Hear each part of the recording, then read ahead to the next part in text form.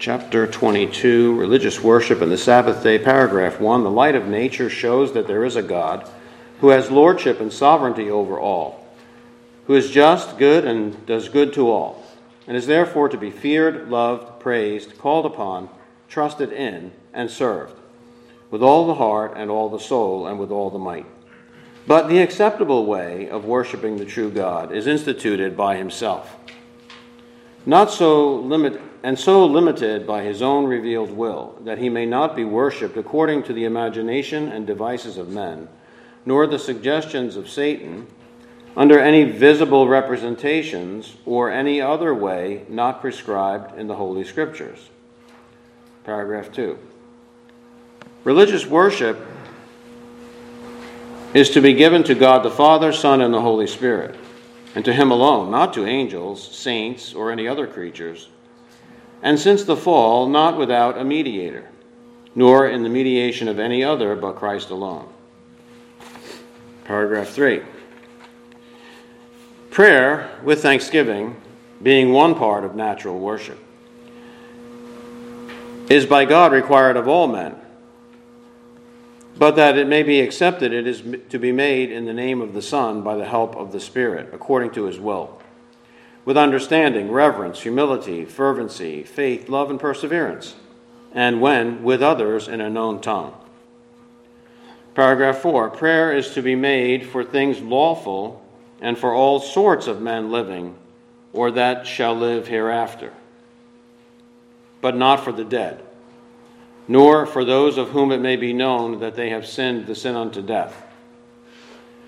Paragraph 5. The reading of the Scriptures, preaching and hearing the Word of God, teaching and admonishing one another in psalms, hymns, and spiritual songs, singing with grace in our hearts to the Lord, as also the administration of baptism and the Lord's Supper, are all parts of religious worship of God, to be performed in obedience to him with understanding, faith, reverence, and godly fear.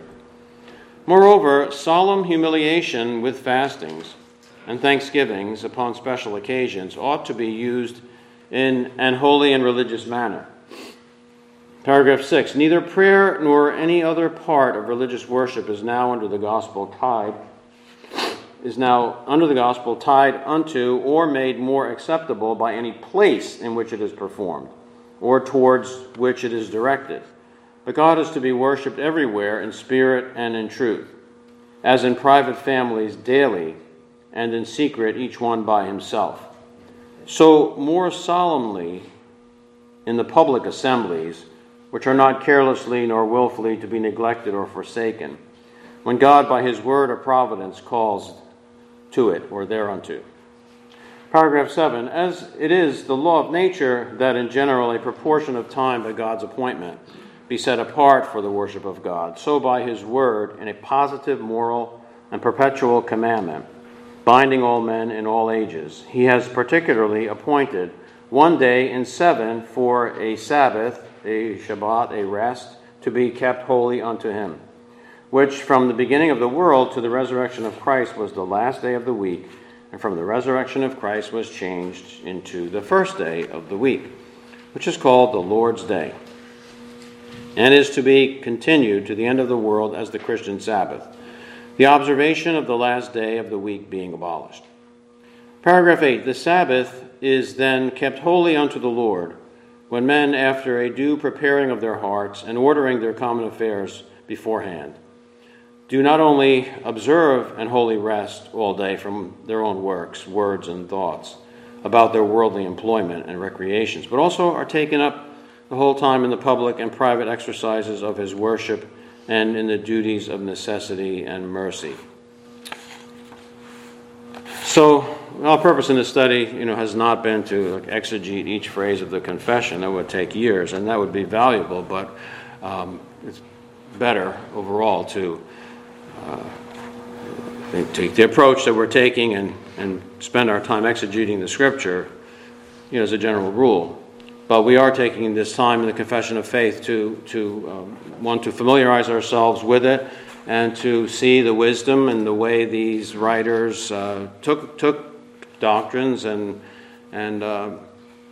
broke them down, if you will, and put them forth in bite-sized pieces so God's people could understand them. So that makes the Confession of Faith very handy, like a handbook, a handy little reference for understanding doctrines. And my wife and I were talking about the new exposition of the Confession of Faith, which I recently finished. I had the job I mentioned to you of finding typos, and I found 45 of them in the last few weeks. But I read it also, enjoying it very much, and was mentioning to my wife last week that it's a really nice tool to have. It's like a bunch of books all together.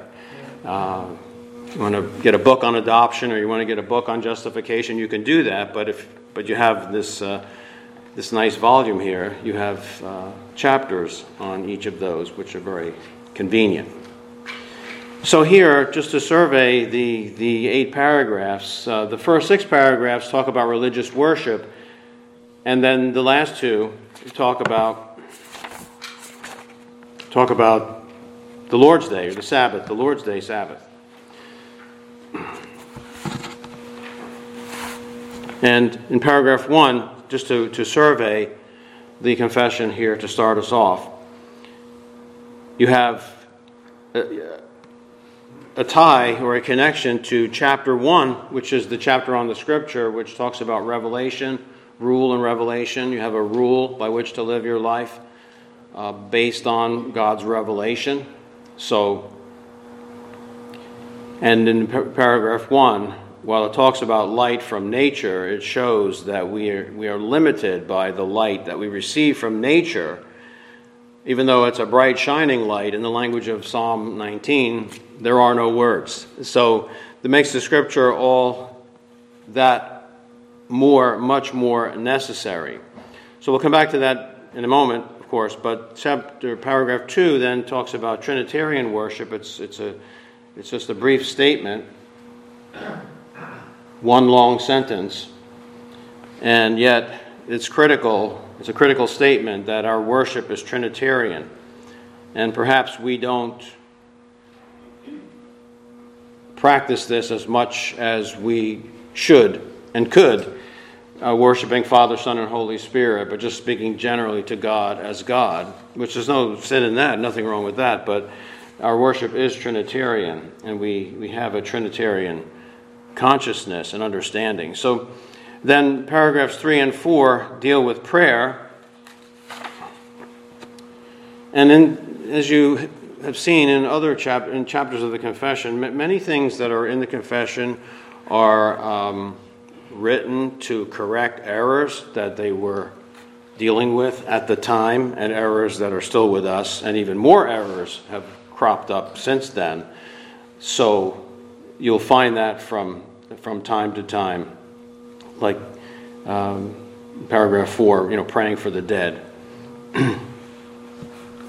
So paragraphs 3 and 4 deal with prayer, and then paragraph 5 is a big one, in that it speaks about the elements of worship. The elements of worship. Paragraph 6 talks about the locale, or the place, and that is heavily connected to John 4:21, which is the first scripture reference mentioned here at the bottom in the footnotes of that paragraph. So the locale.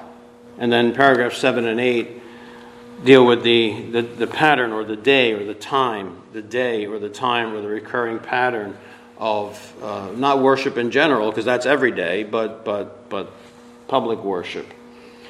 So we'll go back then to paragraph 1.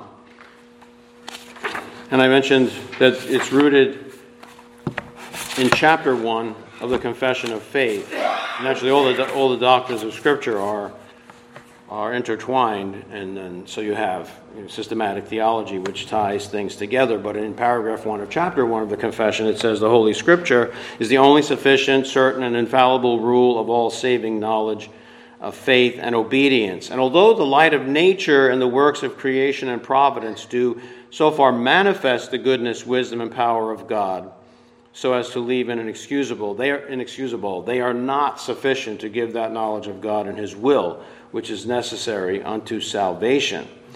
But not only salvation, then, when you come to this chapter here that we're studying, not only salvation, but also worship. The light of what is the acceptable way to worship this God? We know a lot of the unacceptable ways which man devises from himself. Throughout history, you have nature worship, animism. I mean, the list is very long. Idol worship, worshiping the sun, moon, and stars, worshiping object statues. And all the rest. It's just, as Calvin said, an idol factory. Man's heart is an idol factory. So the question is then, what is the acceptable way to worship the true God? And paragraph 1 just says that he is the one who institutes the true worship of God. So that the worship of God is revealed in Scripture. And if it's revealed, then it's limited. And if it's limited, well, then obviously it's regulated by Scripture. So these are important terms I'm throwing out at you right now just for you to catch and think about as we get started here. How do you worship God? God is unseen, so he's unknown unless he reveals himself. How are you to respond to this God? How are you to worship God? Well, you would expect that he will tell you how to do that as well. What's the option? He reveals himself but doesn't tell you how to worship him. Think about that. It's not a very attractive option, and it doesn't fit with a God who would reveal himself but not tell you how to worship him. But again, if it's revealed by this God, then terms like limited, prescribed, right? You would expect that. If it's revealed, then it's got to be prescribed.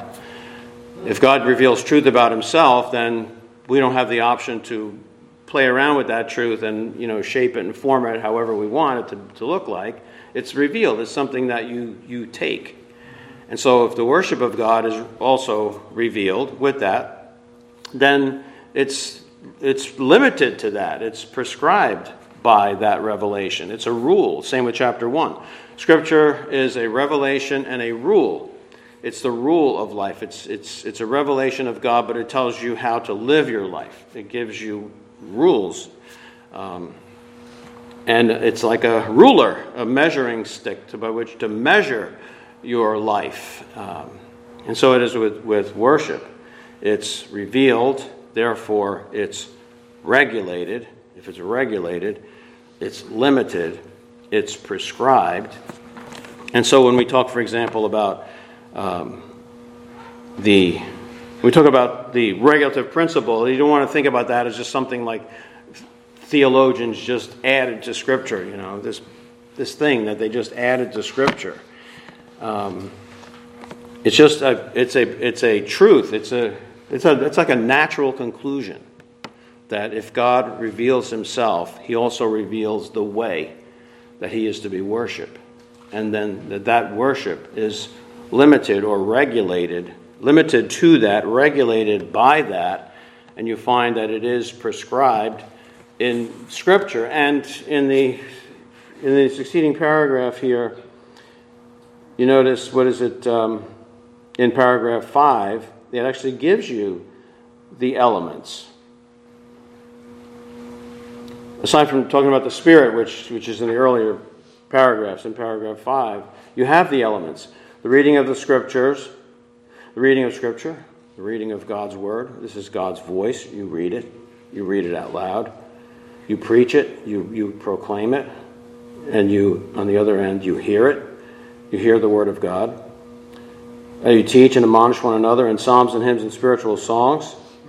It's an element, isn't it? An element of worship that God has revealed, therefore prescribed.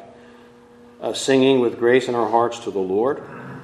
Thankfully, we have many compositions to sing. If it was just the Psalms, that would still be many, but we have many more than that, although that's disputed by some. Nevertheless, we have spiritual songs and also the Public worship, which is now envisioned in that statement, as also the administration of baptism and the Lord's Supper. All of these things, notice, all of these things, these are all parts of religious worship to be performed in obedience to Him with understanding, faith, reverence, and godly fear. And as Waldron points out in his article on this chapter, that naturally there are other things as well that are revealed in Scripture, like meditation, like memorizing God's Word, hiding it in your heart. You have that in Psalm 119. So not every single thing is listed here. Holy and God-honoring discussions about God's Word to stimulate one another and things like that. So back to paragraph 1 then. So the light of nature shows us that there is a God. It doesn't quote from the Romans 1 in the footnotes, but you know that Romans 1 talks about this in verses 19 through 21, that what was known about God is clearly seen, even His eternal power and Godhead, so that they are without excuse. And one of these paragraphs mentioned that they are without excuse. But the light of nature shows us that there is a God. And the lordship and the sovereignty overall it's kind of a natural conclusion that a person should make just on the basis of natural revelation, on the basis of creation, that nothing operates without an operator. Nothing holds to a course without a governor, so that there must be a God who governs everything and who keeps the stars in place and keeps the planets in their orbits, and 100 other conclusions that you should make when you look out there and you see this world, unless your eyes are completely blinded to that and you are deceived by by the world's view of nature. So you see all of this, that He's just, good, and does good to all. And the conclusion that you draw is that, well, I should fear this God, love and praise Him, and call upon Him and ask Him to reveal Himself to me. That would be the good response, the right response, to reveal Himself to me. And this is all Romans chapter 1. But instead, men turn away from Him and invent their own worldview and draw their own conclusions, and live in the darkness of those conclusions. But the acceptable way of worshiping the true God is instituted by Himself, and so limited to His own revealed will. So let's just look there at the one reference they give, which is Deuteronomy 12:32. Deuteronomy 12:32.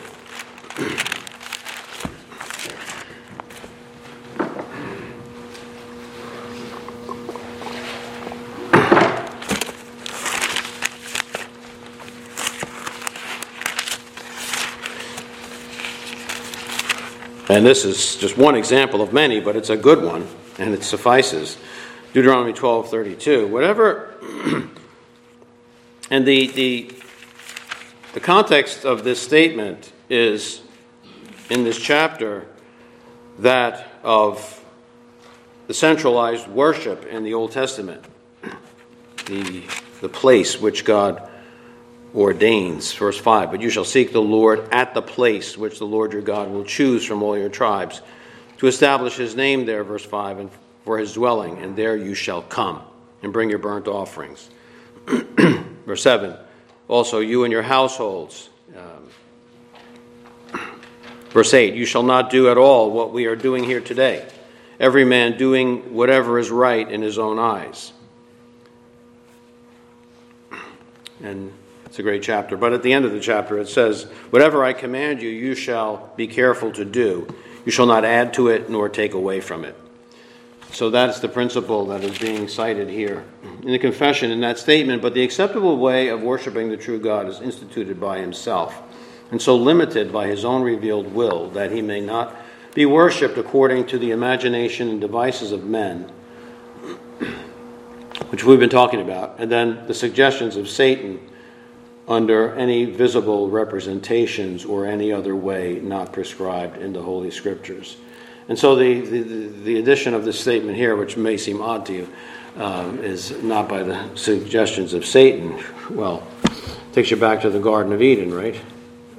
God is there with his holy offspring, the couple that he created, and there is Satan trying to disrupt their worship and deceive them, which he did. So perhaps you could even include in there, something like Saul seeking out the witch at Endor. This idea comes into his mind to do that. Where did it come from? That's a likely source. So you have, by the imagination and devices of men, the suggestions of Satan. 3, under any visible representations, which refers to idolatry. Old Testament especially is filled with passages that condemn idolatry and even make fun of it and make a mockery of it, which is what it deserves. And then, of course, you have that in the New Testament as well, but just kind of bare references, except in the book of Acts, where the apostles actually were in cities where they were confronting idol worship, such as in Ephesus. So that's number 3. Under any visible representations or any other way, in any other way not prescribed in the Holy Scriptures. Let's just look at Jeremiah 10:7. See what we have here.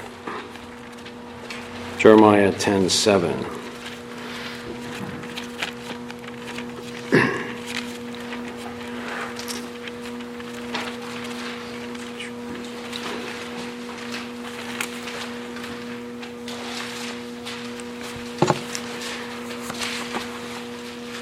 Jeremiah 10:6 and 7. There is no one like you, O Lord. You are great, and great is your name in might. Who would not fear you, O King of the nations? Indeed, it is your due. For among all the wise men of the nations and in all their kingdoms, there is none like you.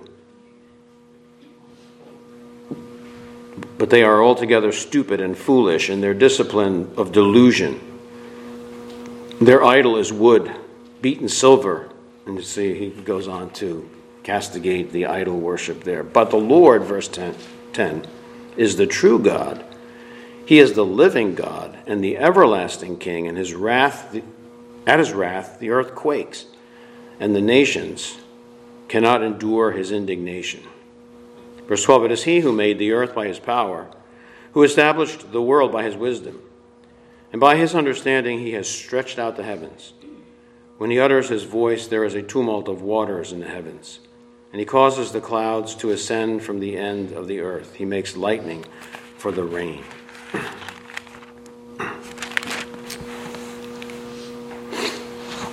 So in cultures where you have actual idolatry, I remember the time when I was in Japan and how I learned, seeing how the missionaries there would preach a lot from the Old Testament on the subject of idolatry, because that's an important part of preparing the way for the gospel. So let me just mention some points that Sam Waldron makes. He's the author of the chapter 22 on the religious worship and the Sabbath day, where he begins his chapter pointing out the two main ideas in chapter 22, which are the regulative principle or the regulation of divine worship, and then the Sabbath. So he does mention, I'll just mention these. 4 biblical arguments for the Puritan regulative principle of worship may be presented, because they taught this quite distinctly, whereas in our day it's somewhat lacking in general teaching in God's churches. But he says, first, it is the prerogative of God alone to determine the terms on which sinners may approach him in worship. Let me read it again. I'm going to ask you, is that a reasonable conclusion? First, it is the prerequisite of God alone to determine the terms on which sinners may approach him in worship. Yeah, that's reasonable. So you get follows from what I was building when I started this morning. And he quotes Bannerman. Second, the introduction of extra-biblical practices into worship inevitably tends to nullify and undermine God's appointed worship. All right, that's reasonable. All I'm asking is that's a reasonable conclusion that you might argue with it, but it's a reasonable statement that he uses words like inevitably tends. He's not saying it always does, but he's saying it inevitably tends. It's just another one of the arguments to support what we have in Scripture. Third, the wisdom of Christ and the sufficiency of the Scriptures is called into question by the addition of unappointed elements into worship. Again, that's a fair and reasonable conclusion. The wisdom of Christ and the sufficiency of Scripture is called into question by the addition of unappointed elements into worship. So if God has already revealed how to worship him, then the Scripture is not sufficient to take us in that area of practical worship. And fourth, and this is probably the main point, is that the Bible explicitly condemns all worship that is not commanded by God. And you have a string of texts here. Leviticus 10, verses 1 through 3, Deuteronomy 17, 3, Deuteronomy 4, 2, Deuteronomy 12, 29 through 32, Joshua 1, 7, 23, 6 through 8, Matthew 15, 13, Colossians 2, 20 through 23. And he says three of these passages deserve special comment, and he mentions Deuteronomy 12, 29 through 32, the verse we just read. Colossians 2:23 condemns what we may be literally translated as will worship. And then Leviticus 10, verses 1 through 13, the account of what happened to Nadab and Abihu. So just thought I'd mention that. It's a helpful resource there. Paragraph 1. There we have it. Okay then, paragraph 2. Religious worship is to be given to God the Father, Son, and Holy Spirit. And to him alone, not to angels, saints, or any other creature since the fall, not without a mediator, nor in the mediation of any other but Christ alone. So you have a few points here, a few main points. The first is the Trinitarian worship and him alone. Worship is always, if it's worship of God, it has to be exclusive. And the exclusivity is found in the first commandment. You shall have no other gods before me. The exclusive sole worship of God. Exclusive with no other. Particular. And it also must be Trinitarian. And just for example, in Paul's great benediction in 2 Corinthians 13:14, which I'm thankful that I'm not the only one who has noted over the years that this is Paul's great Trinitarian benediction. I've seen it stated by others in reading here and there. But Paul says, the grace of the Lord Jesus Christ and the love of God and the fellowship of the Holy Spirit be with you all. Again, the grace of the Lord Jesus Christ and the love of God and the fellowship of the Holy Spirit be with you all. You think about that for a moment. He's not saying that grace is only attributed to Christ or love to God, and God has to be Father here, and the fellowship only to the Holy Spirit. It's not that he's saying that, but he is saying, though, that these are prominent things with each person. And other texts, come to mind right away. For example, the grace of our Lord Jesus Christ, 2 Corinthians chapter, 8, you know the grace of our Lord Jesus Christ, that though he was rich, yet he became poor for our sakes, that we in our poverty might become rich. So the grace of our Lord Jesus Christ, just reflecting on the grace part of Christ coming into the world. It doesn't mean that love is not attributed to Christ, but it's just that is a feature that comes in our worship. When we worship the triune God, that's one feature with regard to the Lord Jesus Christ that is prominent, the grace of our Lord Jesus Christ, because it takes in his entire incarnation and coming into the world. The love of God reminds you of what verse? God. John 3:16. It just reminds you of that. God so loved the world that he gave his only begotten Son. So again, it's not that the Bible doesn't say that Jesus has love or that God doesn't have grace, but it's a prominent feature that is reflected in our worship. And of course, the fellowship of the Holy Spirit, that usually is the feature that is associated with the Holy Spirit, because you have spiritual beings. Spiritual beings do what together? Spiritual beings interact, commune. And that the confession quotes, from John 4:24, God is spirit, small s.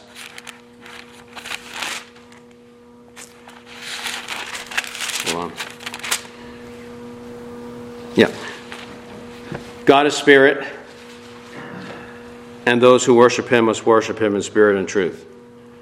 So if you notice that in this Bible, and I think in most Bibles, it will be a small s and not a capital S. Although the margin does say, or spirit, but it makes a lot more sense to call it spirit. He's not talking about the person of the Trinity, the Holy Spirit. That wouldn't make sense. God is the Holy Spirit. So God is spirit, but because of the second phrase, God is spirit, and those who worship him must worship in spirit. Read it together, one breath. God is spirit, and those who worship him must worship in spirit. So in other words, you have a spirit, God is a spirit. We're spiritual beings. We commune on the level of the Spirit. And hence, as we find, the third person of the Trinity is the Holy Spirit with a capital S. And so that's the meaning of fellowship of the Holy Spirit in 2 Corinthians 13:14. So religious worship is to be given to God the Father, Son, and Holy Spirit. And if you go through and you isolate the hymns in our hymn book and any other hymn books, if you have a number of them, you'll find dozens and dozens of Trinitarian hymns where the first line is a hymn to the Father, the second line to the Son, and the third to the Spirit. So there you have it. I mean, that's a good practice, and so it's a practice that we might, or a discipline that we might develop in our lives to try to explore it a little bit. Try it. In other words, try it if you're not accustomed to doing that. I need to do it more. So that's the first thing that's stated in the paragraph 2, is that this Trinitarian element of worship. And then on the negative side, not to angels, saints, or any other creatures. Worship of angels is something that you see in the Bible. Worship of saints is something that developed in church history, Roman Catholic Church, and of course the Reformers and in that period of time, 17th century, 16th and 17th century, they were writing about that, and that's much needed today. So angels, saints, or any other creatures. And then the third part of this paragraph then is important, the mediator. So worship since the fall cannot be accomplished without a mediator. Jesus said, John 14:6, I am the way, the truth, and the life. No one comes to the Father but by me. And 1 Timothy 2:5, which both are mentioned here. 1 Timothy 2:5, there's one God and one mediator between God and man. So let's get a few more minutes here. But just to take the next two paragraphs, and then we'll close. All right? Sorry for pushing through here. But paragraph 3 and 4 is on prayer, something we always need help with.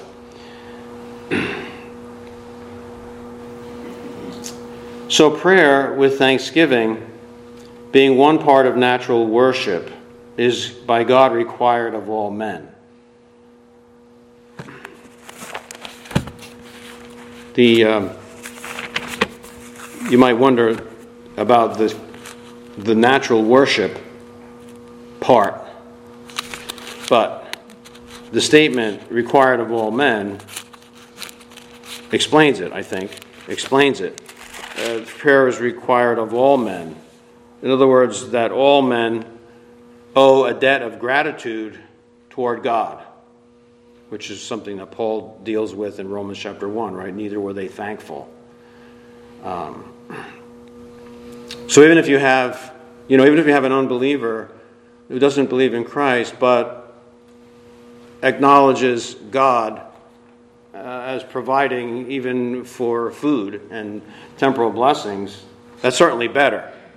It's certainly better, right? That's a start, we might say. They still need the gospel, but and mentions Psalm 95. Oh, come, let us sing for joy to the Lord. Let us shout joyfully to the rock of our salvation. Let us come before his presence with thanksgiving. Let us shout joyfully to him with psalms, for the Lord is a great God and a great King above all gods, in whose hands are the depths of the earth. The peaks of the mountains are his also. The sea is his, for it was he who made it, and his hands formed the dry land. Come, let us worship and bow down. Let us kneel before the Lord our Maker, for he is our God, and we are the people of his pasture and the sheep of his hand. You know, there's a universalism in that psalm, as you have in other psalms, which call upon the nations to worship God. You have that here as well. And in verse 6, you see the twofold reference to the Lord is our Maker, that's God as the Creator, and then the people of Israel are mentioned in verse 7. So both are mentioned there. The race of men in total and God's people. So they're all called upon to worship God with prayer and thanksgiving, which is what all the confession is saying there.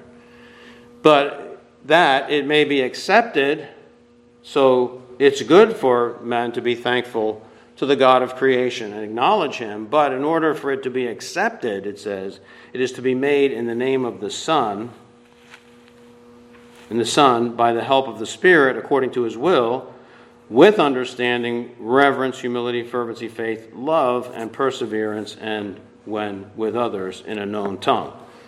And it quotes 1 Corinthians 14, 16, and 17, interestingly. So here you just have some words that open up what prayer is, or how we should pray.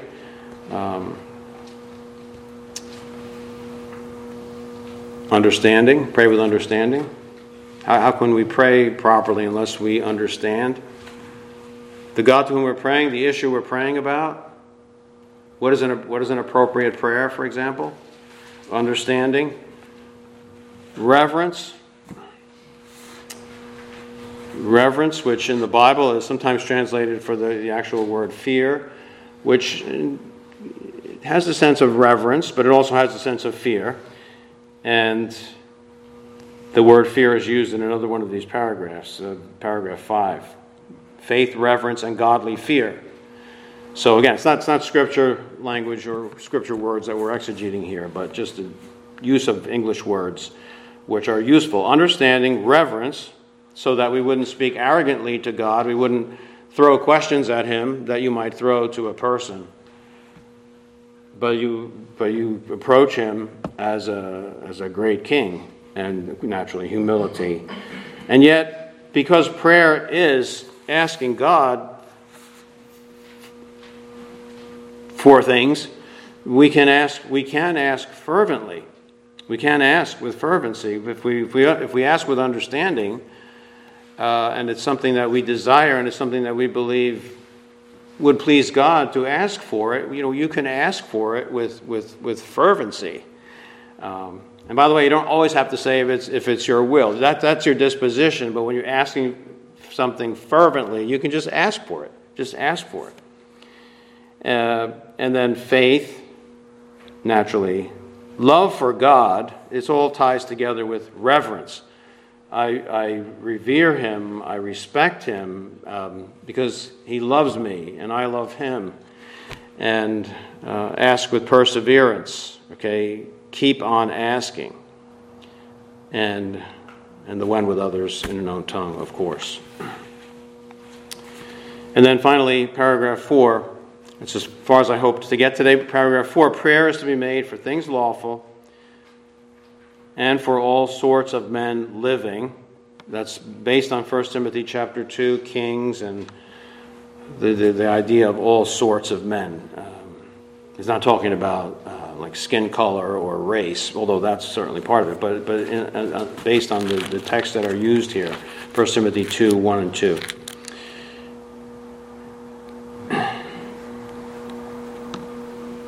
Prayer is to be made for all things lawful, for all sorts of men living, or that shall live hereafter. Reference to 2 Samuel 7:29.